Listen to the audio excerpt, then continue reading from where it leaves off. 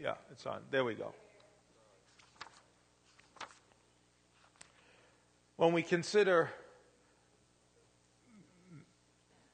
can I begin now, or I'm not giving it? You good? When I consider, Miriam and Aaron, and we learn lessons from Noah and his sons, and lessons from Korah, and then we're warned in the New Testament about not walking in the way of Korah, just like we're not to walk in the way of Balaam. These are all warnings in the New Testament that's why it's of great value to understand what's going on in the Old Testament so we can learn these spiritual lessons. As much as they represent lessons in rebellion, if there's any shining example of submission and authority to authority, it would be David. David certainly sinned in just a great way, and the consequence of that particular sin with Bathsheba, he experienced consequences.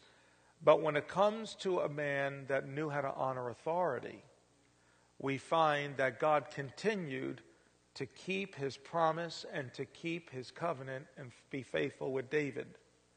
David, as you know, was a man that was chosen of God. 1 Samuel 16 is where his story begins. And we know that he was chosen of God. He was anointed of God as a young boy. Samuel came to the house of Jesse to anoint the next king. Saul, the kingdom was taken from him because he was a man that didn't obey God, and he was a man that just served God his way, and things got progressively worse. So now we find David is anointed, but just like Jesus in this regard. Jesus knew about his father's business, but he didn't qualify to work in the business until he was 30. And many times we may be in touch with what God has for our lives, that just because we know what God wants us to do doesn't mean we're ready to do it yet. There's got to be preparation, and there's got to be timing, and there's got to be all these kinds of things. So David knew that he was called to be king because he was prophesied over to be a king when he was just a young boy. But he went from being a king, as you well know, into a wilderness. Well, God anointed David. He took down Goliath. David would minister to Saul. King Saul, by this time, the Bible said the Spirit of the Lord left Saul. And a tormenting spirit literally was placed on his life. The only relief he got was when David would come in and play his harp. David was an anointed minstrel, and he would minister to his authority. He would minister. And there was a beautiful relationship and a bond that took place between Saul and David. But as God began to elevate David, and they started to sing a song, David had slain his thousands, Saul had slain his thousands, David his 10,000s. David was brought into national spotlight when he killed Goliath. It said, and Saul eyed David from that day on. Because this man was only interested about his place in the kingdom. So he's keeping an eye on this up and coming. And before you know it, we have Saul throwing javelins at David because David poses a threat to his position in the kingdom. So David is thrust into a wilderness, and God is shaping the life of David for 13 years. And it's a very difficult time, and this is all seen through 1 Samuel. But then we find that David has 3 encounters with Saul. Two times, Saul is asleep. He's vulnerable. And think about it. 13 years or almost 13 years at that point of David's life. He's living life on the run. He's living in caves. He's having to escape for his life because of Saul chasing him. And right here, he could end all of that by simply killing Saul. But he doesn't do it. And there is go to 1 Samuel chapter 12. 1 Samuel 12. Oh, I'm sorry, not 1 Samuel 12. 1 Samuel, that's the beginning.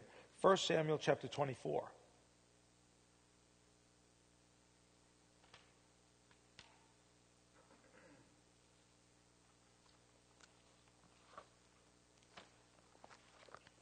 And this is the restraint And the reason for the restraint, that was in David's life.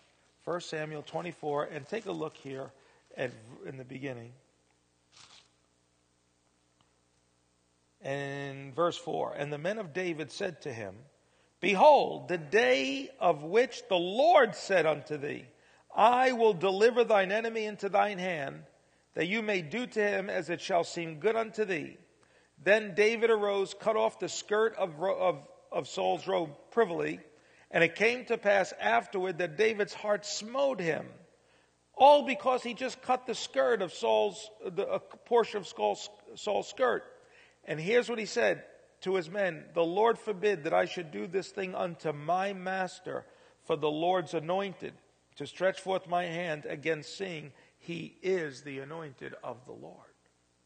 So we could see what was operating in the heart of David that made him a man after God's own heart. He was a man that understood authority. Quite honestly, the anointing had left Saul. The anointing left him, but God didn't remove Saul. He's still in the seat. Remember the seat? And basically what David was saying is, as long as he's in the chair, he's the chosen of God. I don't have the liberty. You guys can make it sound like, look what God did. Remember when God said, this is it, David? This is it. Go ahead. Do away with him. And he just cut a piece of his garment, and he gets sorely convicted. He said, wait a second. He said, I'm stretching my hand against God's anointed. He called him my master.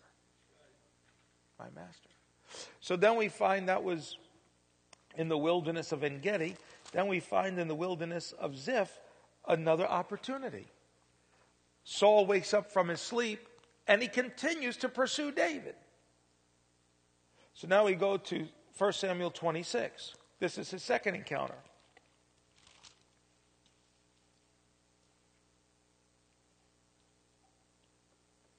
Now David is encouraged. Saul there, he's laying in the trench. He's with Abner. Abner is his bodyguard. It's the same scenario. About a year later, he's with Saul again. Saul is vulnerable. He's with his bodyguard, and David sees him. And if you look here in verse 7, so David and Abishai came to the people by night. Behold, Saul lay sleeping within the trench, and his spear stuck in the ground at his bolster, but Abner and the people lay round about him. Then Abishai said to David, God has delivered thine enemy into thine hand this day. Now therefore let me smite him. I'll do it with the spear even to the earth. At once I'll smite him the second time. David said to Abishai, destroy him not. For who can stretch forth his hand against the Lord's anointed and be guiltless? Now watch what David says, verse 10. And David said, furthermore, as the Lord liveth, the Lord shall smite him, or his day shall come to die, or he shall die in a battle. So David knows he's destined for the throne. Now, as long as the seat is occupied, David can't get in the seat. It's been a long wilderness. It's been a lot, and it's evident God's not with Saul. Come on, David, you don't even have to do it. I'll do it. David said, no, you can't do it, because that's the Lord's anointed. He's in the chair. So basically what he says is he's going to die one of three ways. Either God's going to take him out, then I'll go in. Or his day to die will come, which basically saying David was willing to wait until he died. Or he'll die in battle. What he's basically saying is, let God deal with him. But I'm not touching him. And I don't want you to touch him. And they take, if you read it, they take the spear. Now that spear, David had to dodge that spear years ago. They get the spear and it's in David's hand. And you know what David does? He yells, wakes up Saul, and he rebukes Abner. He said, how come you're not guarding your king? How come you're not? And here's David with the spear that almost killed him. And when the king arose, he goes, is that David? And David calls Saul his father. He said, it's your son. And then David puts the spear back in his hand. That's how much David trusted God. Put the spear back in his hand. And you know what Saul said? He said, because my soul was precious in your sight, now I know the Lord shall establish your kingdom. And then Saul, as you know, went and he died in the battle. And David so honored Saul even in his death that when he got word that Saul died in the battle and Saul was on his spear, in 2 Samuel, he pushed the spear into himself and his life was still, he hadn't died. A young man came passing by and he called a young man, probably could hardly speak, said, push me. And the man got on top of Saul and finished the job. This is really not part of the teaching, but how many know who that young man was? He was an Amalekite. An Amalekite that Saul was commanded to destroy 38 years earlier. And whatever little Amalekite was allowed to live eventually wound up killing him. Turn to your neighbor and say, kill the Amalekites. Whatever little flesh we allowed to live, somewhere down the road, just a little lust. Come on. Just a little envy. Just a little jealousy. Give it time to grow up. Give it time to become stronger. And one day when you're vulnerable, that little Amalekite is going to finish the job in your life. You got to kill it when it's young. Come on now. So now that Amalekite, who was the offspring of Esau is a type of the flesh anyway, it speaks of the flesh, brings the crown to David. David said, who are you? He said, I'm Amalekite. And he looks at that, he goes, what, that was on Saul's head? He said, yeah, I know. He said, but Saul, he's dead. How do you know that? He said, I finished the job. You did you? David said, have this man killed. Killed the man. Because he killed Saul. Then he says, don't tell it in Gath. Don't spread the word how the mighty have fallen. You know who that reminds me of? Japheth and Shem. Don't spread the word. The Philistines took Saul. They hung his carcass. Beheaded him. Hung his carcass in the gallery of their false gods. David went and got his body and gave the man a burial and honored him in his death. Said, don't spread the word. He was an honorable man. Honorable man. And so as a result, David was established in the throne. A man after God's own heart, because David understood authority. Now, I do want to go somewhere that I think is really important, and it has to do with the apostolic church. And I do believe that we are in a time of rediscovering God's order for his church. This is so very essential. The church needs a chiropractic adjustment because we've been out of order for so long. We've allowed the ideas of men, the traditions of men, and all of these things to shape the church. But God wants to bring us back to the divine order. Amen? I'd like you to go to Hebrews chapter 5. Hebrews 5. And I just want to spend a few moments understanding this.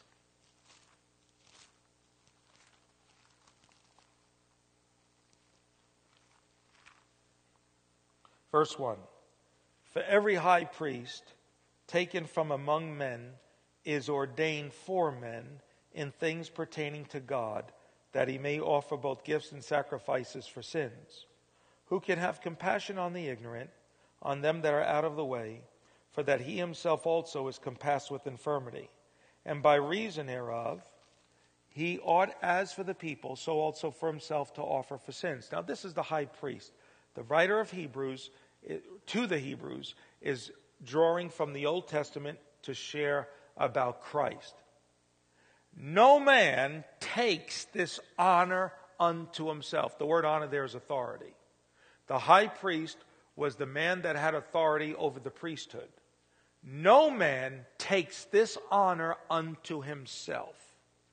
In other words, you can't call yourself into the ministry. You couldn't call yourself into the priesthood. Look what it says. But he that is what?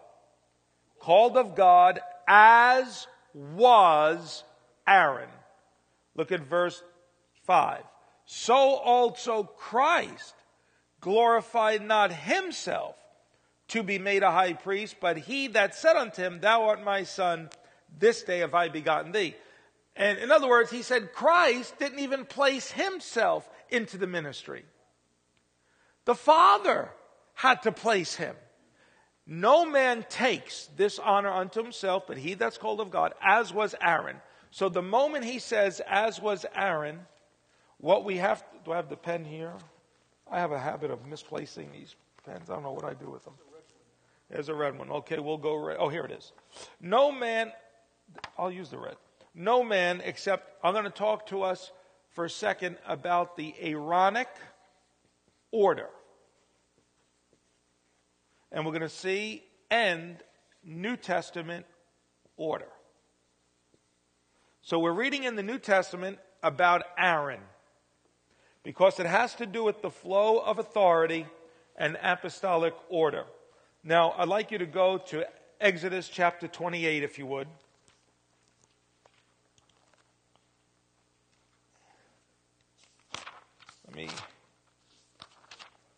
Exodus 28.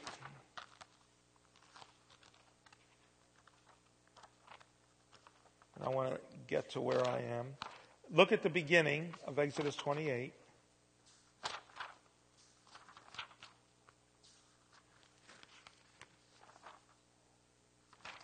And look what it says in verse 1.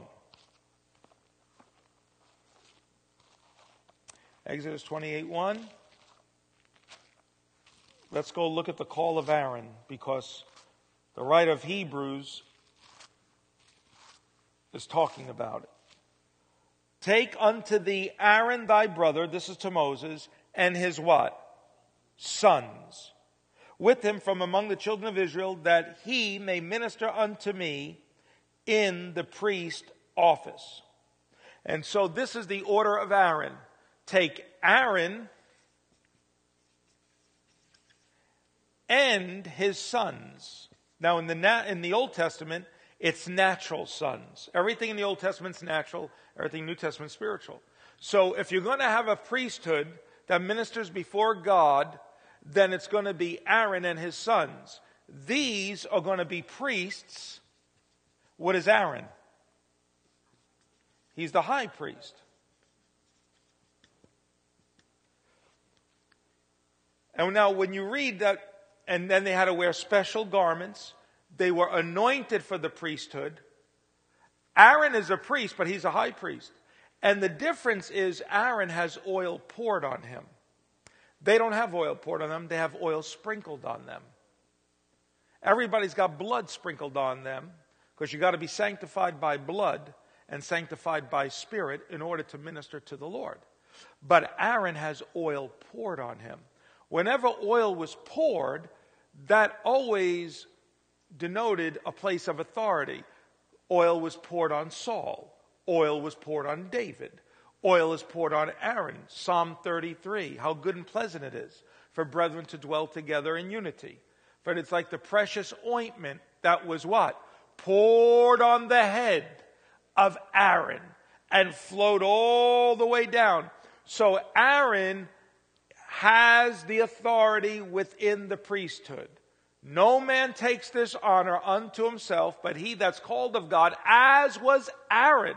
How was Aaron called? With his sons. It is a father-son order. And the father in the priesthood, in the Old Testament priesthood, is anointed, and he has the authority. Now, when you go to Leviticus, the book of Leviticus,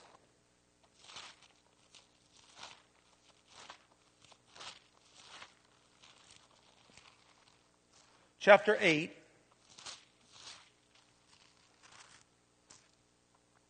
and let's take a look at this. Leviticus 8, verse 1. And the Lord spake unto Moses, saying, take Aaron and his what? Sons. Look at verse 6. And Moses brought Aaron and his what? Sons. And he washed them with water. Verse 12. And he poured of the anointing oil on Aaron and anointed him to sanctify him. And Moses brought Aaron's sons and put coats on them. Go to verse 30. And Moses took of the anointing oil and of the blood which was upon the altar, sprinkled it on Aaron, sprinkled on his garments, sprinkled it on his sons and his sons' garments, and they were sanctified. Verse 36. So Aaron and his what? Did all things which the Lord commanded by Moses. So there we see the placement of ministry, father and sons. Now let's look at the coordination of how they actually function. Go to the next chapter, chapter 9. Look at verse 9. Read it with me.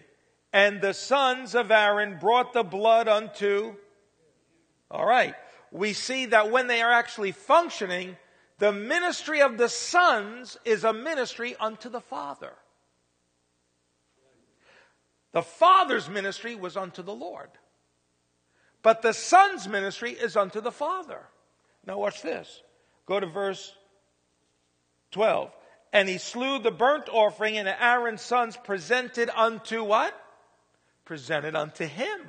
Notice how all they're doing is presenting their ministry is to Aaron. The blood which he sprinkled round about the altar. Verse 13, read it with me. And they presented the burnt offering unto who? Unto him. So we find these sons. So what we need to see is that the way the ministry functioned was, it was the high priest that offered unto the Lord. But what he got to offer unto the Lord, his sons gave to him. So his son's service was to him. His service was to the Lord. And as this priesthood is coordinated in ministry, and this is all going to make sense in a moment, while it's all coordinated in ministry, look what it says in verse 23. And Moses and Aaron went into the tabernacle of the congregation and came out, blessed the people, and what happened? The glory of the Lord appeared to all the people. When we have proper order, there's always the manifestation of the glory of God. See? Again, like I said, and I believe in fasting, I believe in prayer, it's a life practice. But you cannot replace divine order. You could fast for 40 days, you could fast for 80 days. Oh God, show up. God, manifest your glory. But the thing is, we may have to come into order. So here you had a priesthood ministering, a father with sons, ministering in proper order. They're ministering to the father's ministering to the Lord. Everything is flowing. They're anointed with oil. He has oil poured on him. Everything is flowing, and the result of a proper order of ministry is the glory of the Lord appears. Okay? So it goes forth. Now, we have a problem when we get to Leviticus 10. And Nadab and Abihu, the sons of Aaron, took, no man takes this honor, took the censer, put fire in it, put incense on it, and they offered strange fire. Strange. Unto the Lord, and there went out a fire from the Lord and devoured before God. What happened? I mean, every day God says that incense was to be offered. But if you read in Exodus, it was Aaron who was to offer the incense. They were to prepare the incense. But one day they said, man, we saw Dad do this 100 times. We know how to do this. They took the censer. And they took it upon themselves. Now they were his sons. To walk in a place they were not anointed for. And they start hitting that censer. Again, they're not doing anything overtly evil. They're not committing, all kinds of sins that gets all the headlines. All they're doing is what they've seen Dad do 1,000,000 times.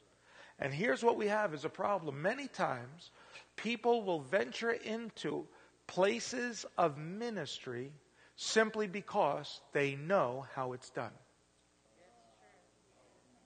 Just because you know how to preach doesn't mean you can pack up, go open up a church, and start preaching. Just because you know how to do something doesn't give you the authority to do it. Come on now. I mean, I don't know if I'm stepping on any toes, but I'm going to leave tomorrow. It doesn't matter. But just as long as I'm not stepping on his toes. That's the only one. But we have this all over the country. We've got self-appointed people who served as sons for so long that just because they knew and they felt they could even do it better than Dad, they took it upon themselves. No man takes it. They took it upon themselves to venture into places when they should have stayed a son. And they called themselves to be a father. And it wasn't time. And now they're offering incense. And everybody's saying, wow, that's wonderful. And God said, that's strange fire.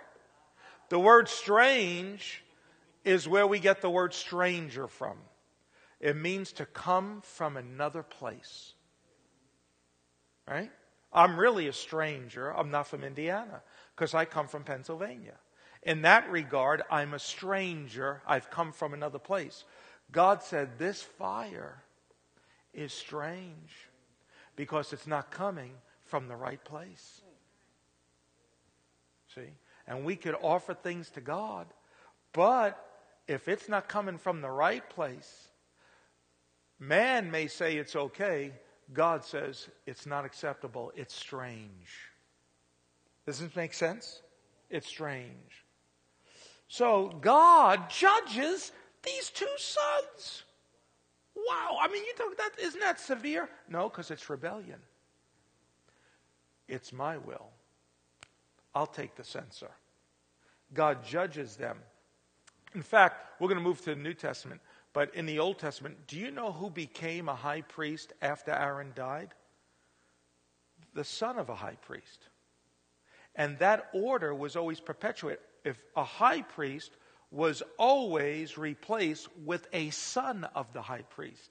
It went from father to son. Say that with me. From father to son. And you know what the son had to do? Before he could be the high priest, he had to wear his father's covering for 7 days. 7 is the number of fullness. That means he had to be able to fit and grow into the role until he was mature with what covered his father. Come on now. He had to wear his father's coat. He had to be able to wear his father's coat before he could do what his father did. So any son not willing to wear the father's covering should never be a son that would ever be appointed by a father to do what the father did. Hear what I'm saying? Got to wear your father's covering. Got to wear his father's covering. So any son willing to wear the father's covering would eventually then step in place when the father was moved to another place, or if he died, the only one that was to replace him in God's order was a son that wore his father's covering. Wow. Wow. Is this truth? Yes, it is. This is God's order? You see, just because you went to seminary for 5 years and you got enough degrees, more than a thermometer, as they say. I have a son, spiritual son. I've got a son who pastors 40 miles north of me. And he was first introduced to my life when I pastored a little inner city work in Boston. He was going to Gordon Conwell Theological Seminary. And to not get into all the details, God spoke to him that he was to serve, and in his words, sit at my feet. He was going there to get a degree to work with young youth or youth ministry kind of thing. Well, God interrupted his plans because he happened to be sitting in my class. I was teaching on from father to son. He hated the class. He was so mad at me because I was dealing with spiritual authority. And God began to speak to him. He left the college, left seminary, never got the degree to this day. And now this is 20, whatever, how many years ago. Today he's pastoring 250 people, wonderful son, raised kids, doing great. Left all that to come and sit at my feet, pastoring just a little church. And he served as a son. He served taking care of our few youth. He served cleaning the church. He served all those things. You know what he told me, Pastor?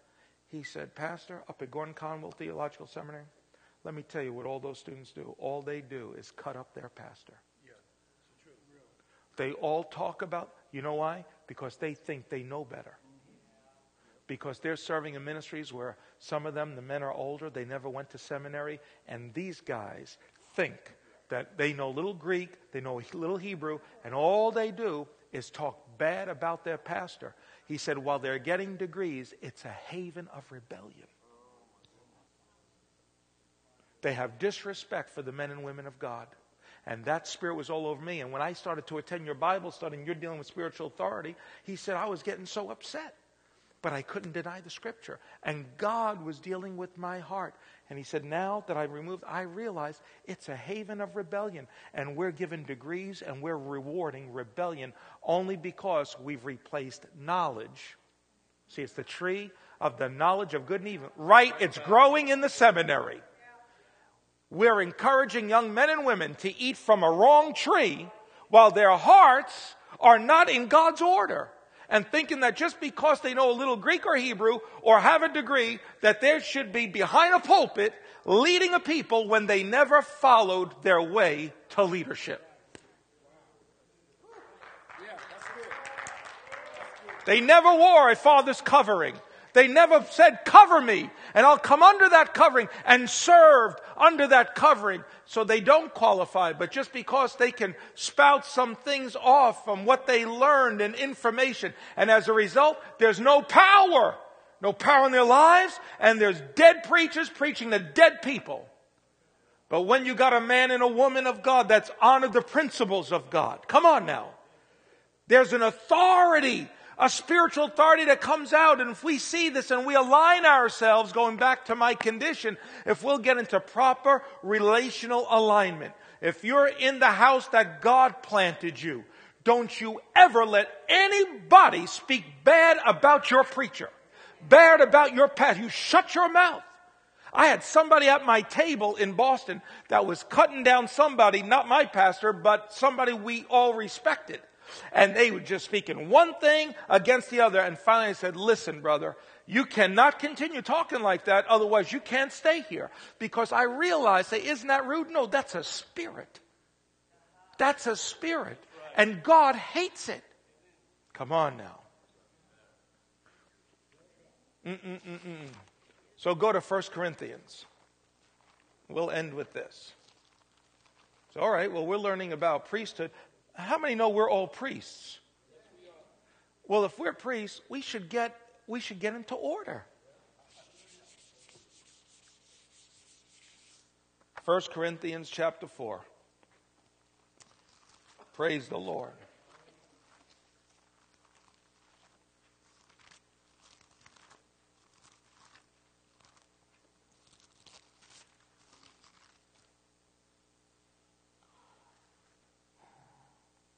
And take a look here at verse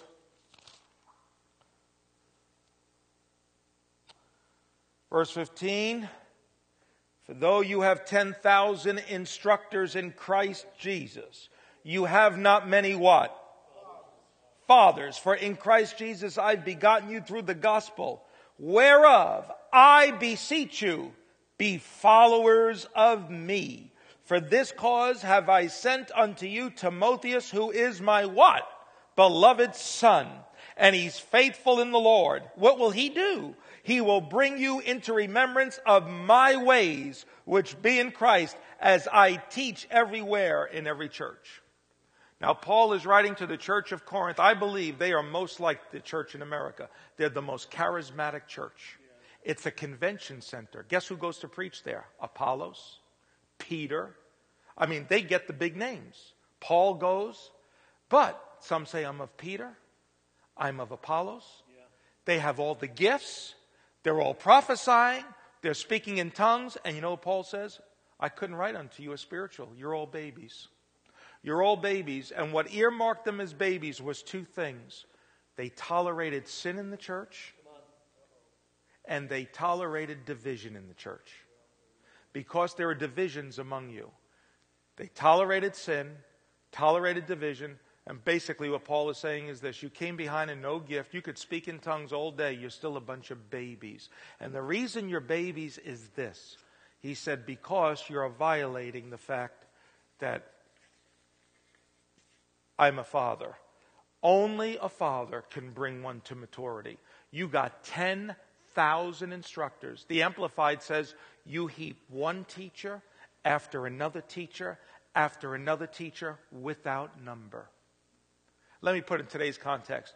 You run to Dallas, you run to LA, you run to conference after conference after conference. You got book after book. You got Christian TV after station after station. You've got 10,000 instructors, and you still have division. You've got problems. You're not coming to maturity. I would rather trade 10,000 instructors for one faithful father and be a son at his feet.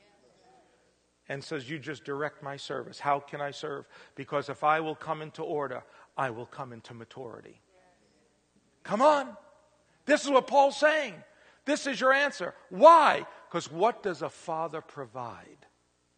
He says, follow me. A father, first of all, provides an example.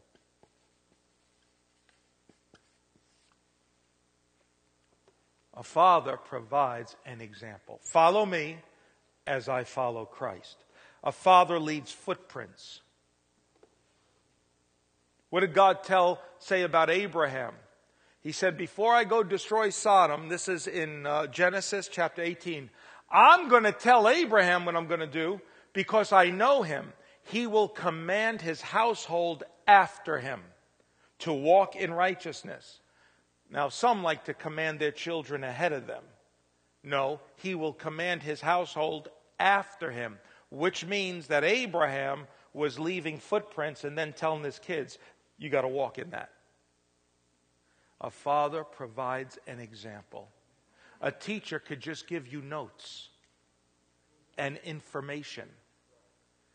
And remember, they are the Corinthians, which means they are Greek-oriented. We are a Western culture. We're oriented from the Greeks. We think information translates into authority. We think just because we know things, we've got authority. But in the Bible mindset, it wasn't what you know, it's how you lived. It's what was integrated in your life. That's what gives you authority. So he said, you follow me. And he said, and to make sure you know my ways, I'm not going to come myself. I'm going to send my son. I'm going to send Timothy. He's my beloved son. He's faithful.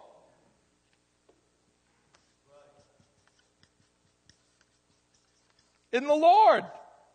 And he's going to bring you into remembrance of my ways, which I teach in every church. I'm not going to take all this time, but the portrait of a true father is one that provides an example. It's one that raises up sons who are faithful, and one who teaches what they actually live. I teach in church what I walk. I teach what I walk. Teach in all the churches my ways. How many know a way speaks of what you do? That's what Paul was teaching. He didn't just wow you with some kind of information. He's saying this is what it means to be a follower of Christ. He was able to point to his life, not as perfect, but as an example. See? And when you have that, there is no greater treasure. There's no greater treasure that a family could have than a faithful father. There's no greater treasure that children could have than faithful, godly parents. I know that children are a gift from God to parents, but parents are a gift from God to children. Can you say amen? There's no greater treasure a congregation could have than a faithful father.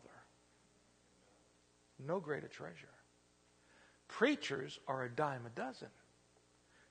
You could have 10,000 teachers, but not many fathers. Come on now. Because like a faithful father, and I can go on and on what a father would do, sacrifice for the flock. The father puts the needs of a household first. How many times when your pastor was, working the beat in New York City, I'm sure there were times he just wanted to roll over and stay in bed that day, but he had a few mouths he had to feed. Right? He had some sons and he had a daughter he had to take care of. So it caused him to have to go put on his uniform on a hot New York City day and go walk the beat or do whatever he had to do to get up again. You know why? Because a faithful father has got to put their needs second and the needs of his children first. That's the earmark of a father. I have no greater joy than to hear that my children walk in truth. Or a father says, my little children, Galatians 4:19, I travail in birth till Christ be fully formed in you. He said, I'm praying to see the fullness of Christ's nature in you.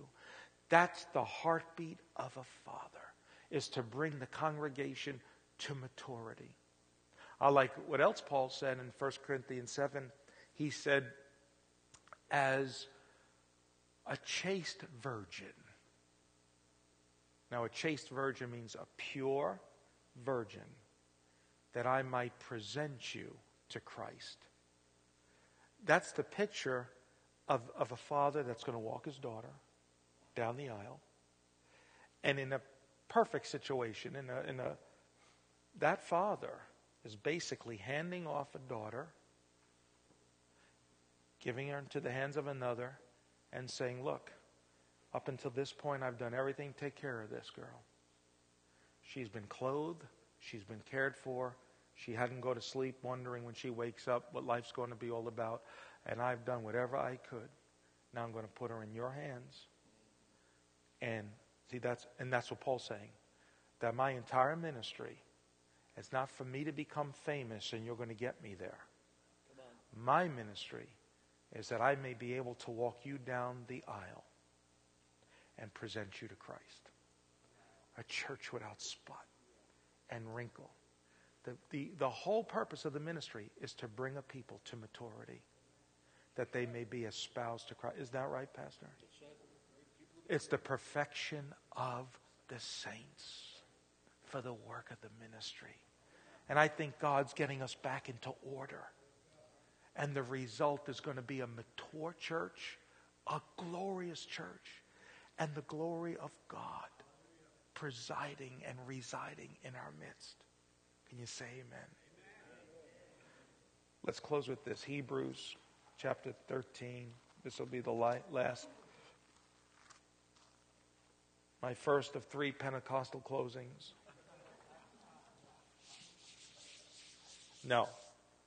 3 verses to leave you with. I think it's on your notes. I'm pretty sure it's on your copy. I'm working from another sheet here. Are you enjoying this? Are you getting something from it? All right. I'm probably not telling you anything new. Yes, Hebrews 13. 3 exhortations concerning leadership that we have.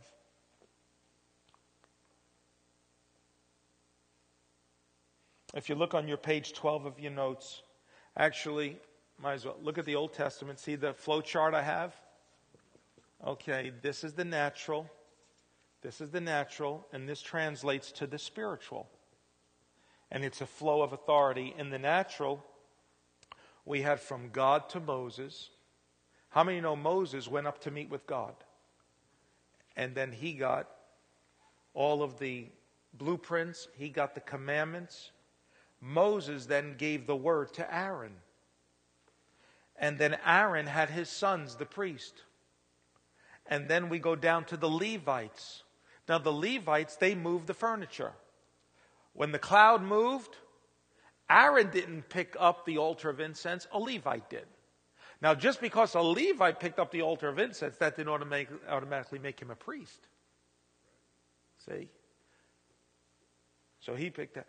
Then you had the congregation, and you had a flow of authority.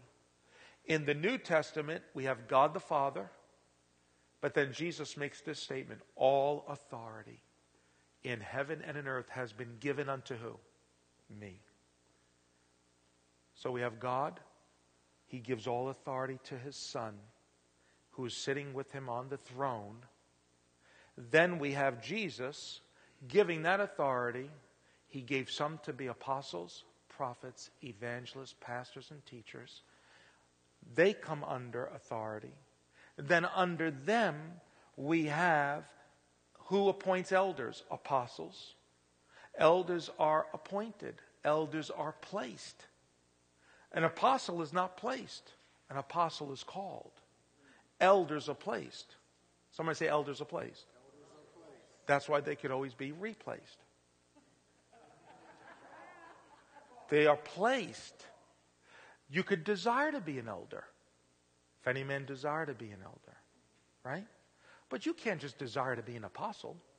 You got to be called, or a prophet. These are fivefold callings. So there's going to be a stricter judgment. So then you have elders. You've got deacons. You have the congregation. So there's a flow chart of authority by callings that come from God. At any one of these levels, I didn't write them out. How many know the authority of an elder ultimately comes from God? Now, it came through an apostle, but all authority comes from where? Comes from God. So when you say, I need to see pastor, and all of a sudden you got an appointment with an elder, but for some people, they need to see just the pastor. No. If you're not receiving his authority in that man, you're not receiving him. Jesus said, he that receiveth you receiveth me. He that receiveth me receiveth him that sent me. So if I want to really receive from God, I better learn to receive from my brother or my sister. Because I'm going to receive from God that way. No, I just get it from God. I just go directly to God. Well, that's rebellion because you are trying to go another order. You're violating God's order. And so what happens is you are resisting the order, the ordinance of God. And the Bible says condemnation will come to your house. Okay, let's look at these verses. Hebrews 13 verse 7. Let's read it together. Remember them which have the what? Yeah, I know. This is America. But look, rule over you. Who have spoken unto you the word of God. Who's what?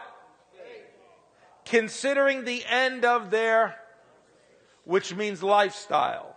So notice the qualification. Remember those that have rule over you. That's authority. Now, how do they qualify to have this kind of authority? They've spoken the word. Come on. They've spoken the word. They've demonstrated a faith you can follow. And it says, consider their lifestyle an example. If you got those three things, a man or woman of God that spoke the word, a man or woman of God that's got faith you could follow, a man or woman of God that's got a life that's a good example, come on now, remember them. Remember them. That means call them to mind. Call them to mind. I've had situations. You're going to have situations, brother, as a son to your pastor, where his example, things he said from the pulpit and privately with you, will be forever etched as a reference point in your life. Forever. Forever. And it will help you in your ministry. What would pastor do? You'll remember what he taught you. Different things. Remember when Joshua, Moses' hands were up? Remember that? And Joshua was out there killing everybody. And as long as Moses' hands were up, everybody was winning. Then they won. And you know what God told Moses? He said, rehearse this in the ear of Joshua. Now, maybe it didn't make sense to Moses as to why should I whisper this lesson into his ear. But about 40 years later, he's going to be the man that takes over. So it doesn't matter whose other ear you don't talk to. Make sure you talk in his ear. In other words, Dad, impart those lessons to this son. You don't know it now, but one day you're passing the baton to him. And he's going to be able to take with him all of the references that came from his father. Come on now. That's why when we are in order, really every generation should go beyond where it came from. That's right. We shouldn't have to reinvent the wheel again. We shouldn't have to start from square one again. The reason why is because we are breaking in order. There should be a compound anointing. I should move in a greater strength than the generation before me. Why? Because I've got the benefit of all their experience. I've learned through their experience. And even remember when I said the priest put the father's coat on? When the father was anointed and that oil went on the coat, eventually when the son wore the coat and he had his oil poured on him, it was stained with the father's outpouring. Then he passed the coat on. And after several generations, that coat was so stained with multi-generational anointings that by the time you get to the 5th generation, if the order's right, they should be coming into greater places. Come on. Than when it started. And there's no greater joy for a pastor, for a true father, than to see the success of his children. That's right. Makes them prouder than what they could accomplish in life. To see their sons go beyond. They'll work hard, they'll work their finger to the bone, just so that their sons and their daughters can go beyond where they went. That's the true heart of a father. But if you've got a Saul spirit, and all you're interested is in you being the head in the kingdom, you become threatened by the success of your sons. Come on. There's jealousies and there's envies. Okay, let's go to verse 17. We're coming to a close. Is this all right? All right. Obey them that have the rule over you. Notice the phrase, have the rule over you. And submit yourselves. Why? For they watch for your soul, as they that must give an account, that they may do with joy and not with grief, for that is unprofitable for you. Again, a leader is somebody who should be watching over your soul. And anybody that takes the time to watch over your soul, knowing they're going to give an account, that's an awesome responsibility. You think about that.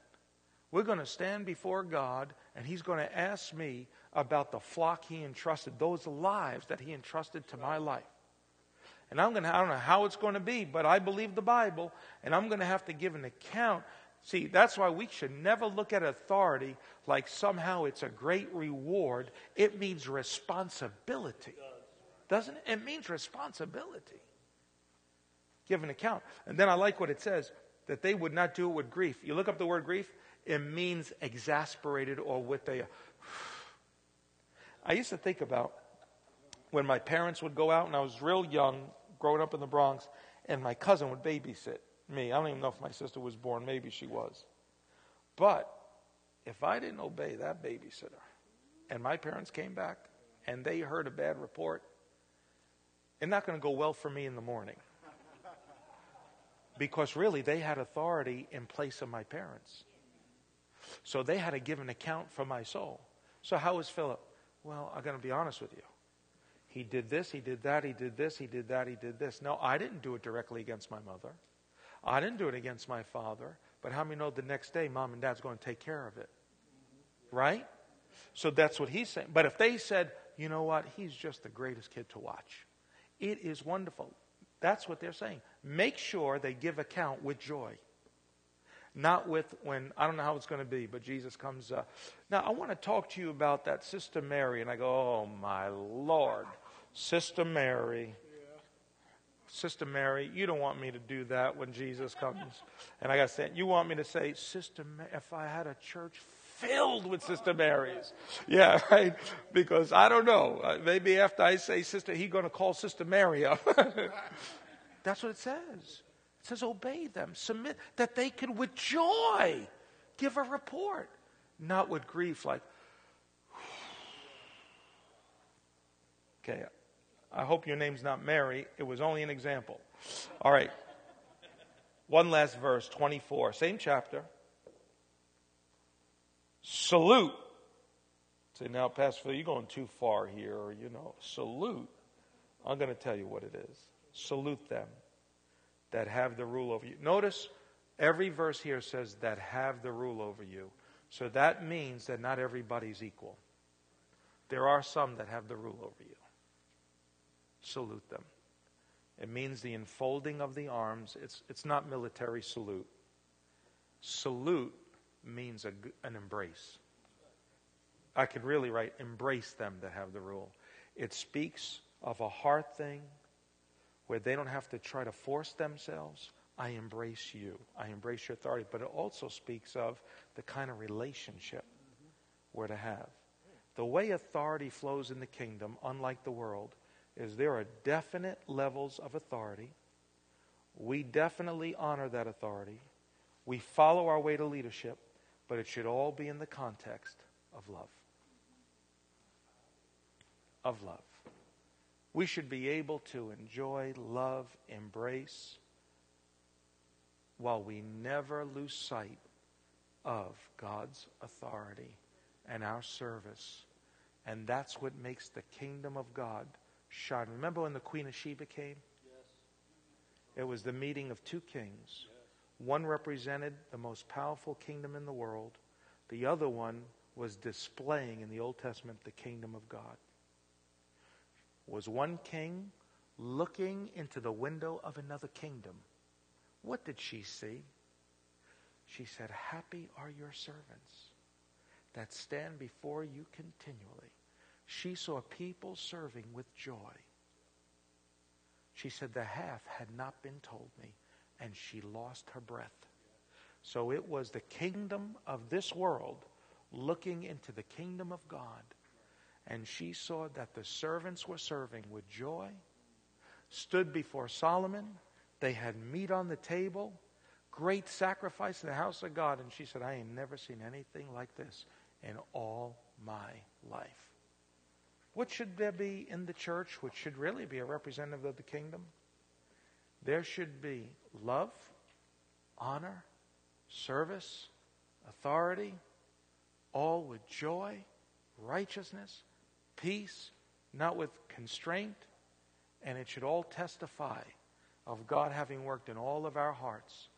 No sign of rebellion anywhere. Just submission, because the fact is, leaders who are submitted, because the fact is it all testifies that there is a king we're all submitted to, and he has conquered all of our hearts. Amen? Any questions, anything? Do we have a couple of minutes if you want to just, what really rang your bell? What did we say today that really, the Holy Spirit really emphasized, or something that you feel would be a contribution? Or if you have a question, anybody?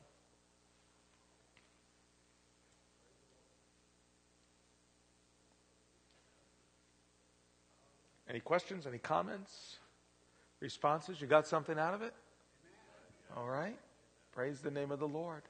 I learned, I was looking at my life, Pastor Phil, and I realized from 78 is when I got saved. 79 is when I went to Love Church, January of 79. And it was 89 when Karen and I went to Boston. So that was 10 years in the local church. Then from 89 to 99, we were in Boston. Then we went into another transition, another 10 years. And we're to 2009. And then 2009 started another transition, which I'm in now. It's an amazing, God has had me on a 10-year trek. But the prominent lesson of my first 10 years was two things. Understanding authority and being faithful in another man's vision. Because Jesus asks the question, if you're not faithful in that which is another man's, who will give you that which is your own? So the first 10 years of my pilgrimage in Christ, my primary lesson was learning how to respect authority and serving that way. And there was opportunity for my gifts to start to grow in another man's field. And I really learned something, that I really had opportunity. The extension of everything that's here is the outgrowth of ministry God's given in two people's life.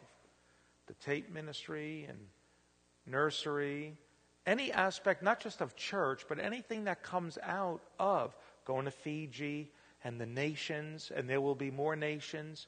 When you really think about it, while you're serving, it is really extension and expressions of the ministry of Christ through the headship of this church.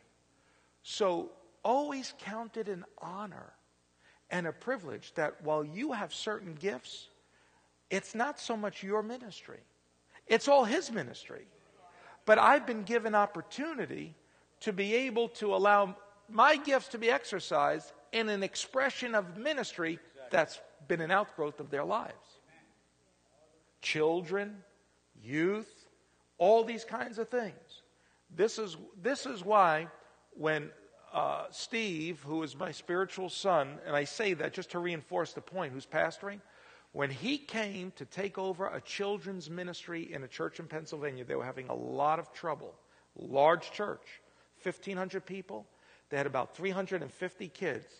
And while I was there helping them, within 3 years, they had 2 or 3 different children's workers. And the pastor kept hitting an impasse. You know why? Because they were collecting resumes. And here comes a children worker, meets with pastor, has an interview. The pastor would ask, what's your vision? The children worker the leader would say, well, this is my vision for kids. Well, this is my vision. And everything seems to start off all right until his vision conflicts with that vision. Then they feel led to go somewhere else. Get another resume.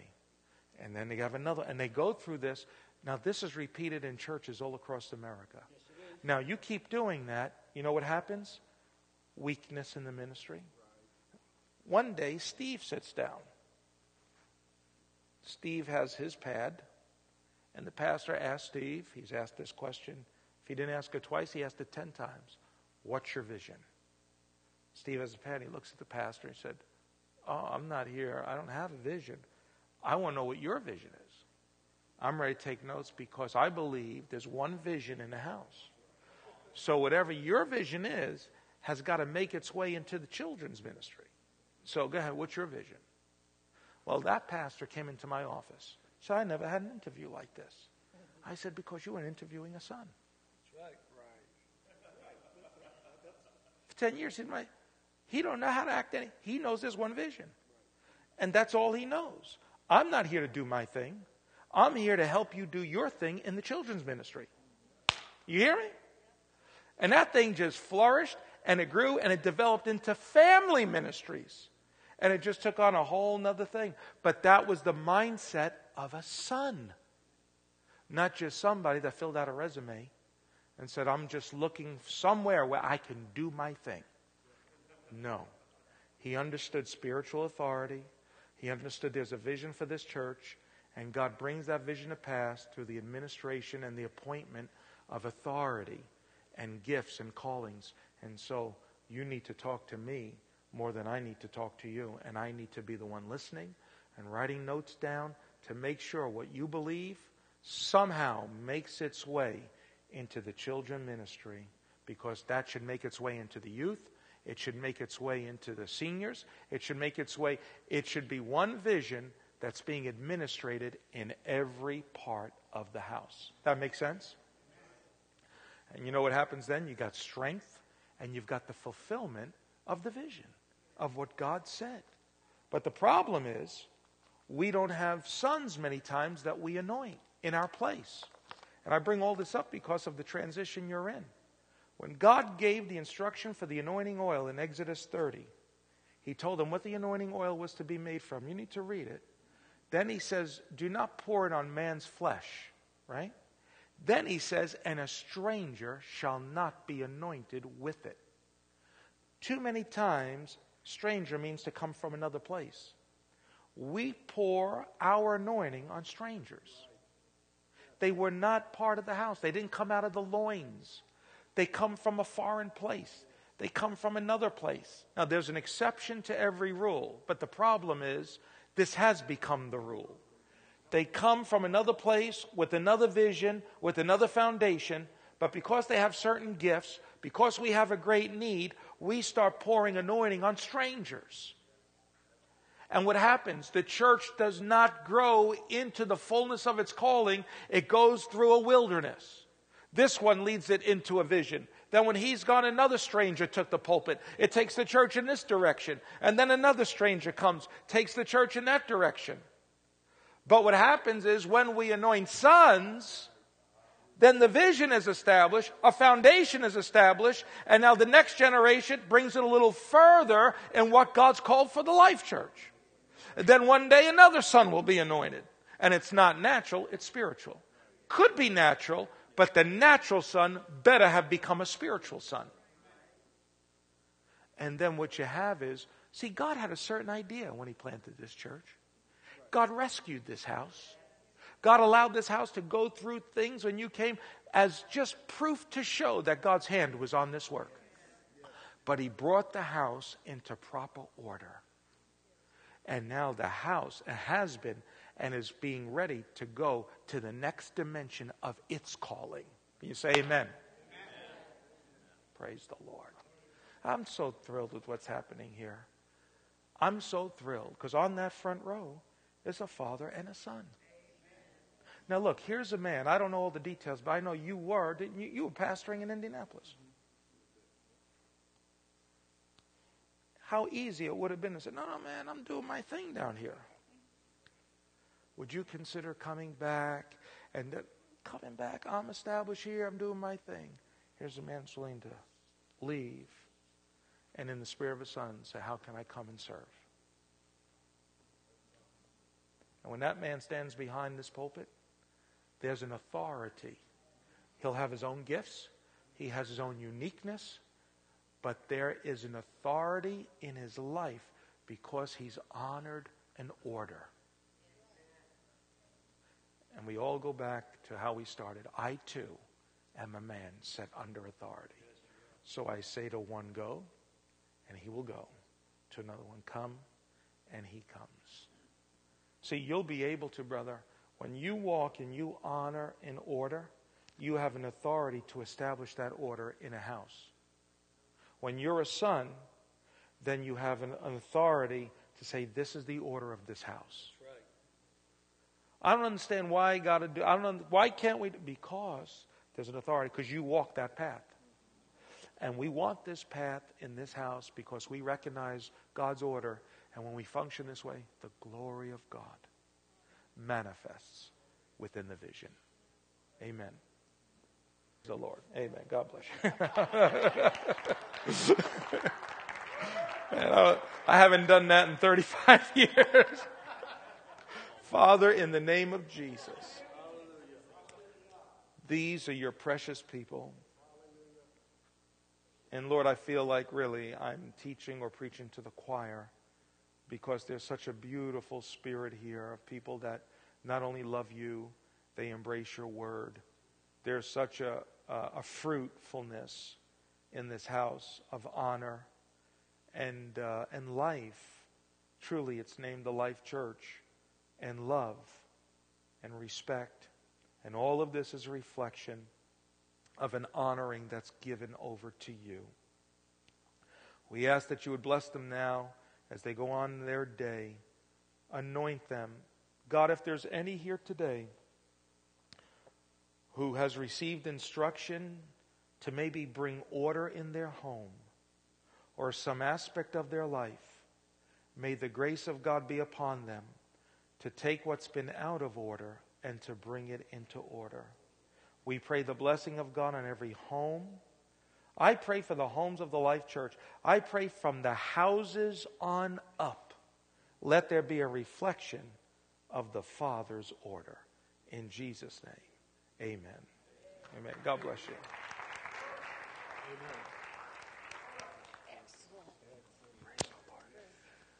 Amen. I think we've Learned quite a bit this afternoon. There will be tapes available, as you know. The tapes are free, so I think you want to hear it again. Amen. Every once in a while. And for the pastors here, I want to give them the videos. So, you can teach your church if you teach your leadership. So come on out tomorrow. I really believe God's going to really do something special tomorrow. I really believe that. So, Father, we thank you. We ask your blessings as we go.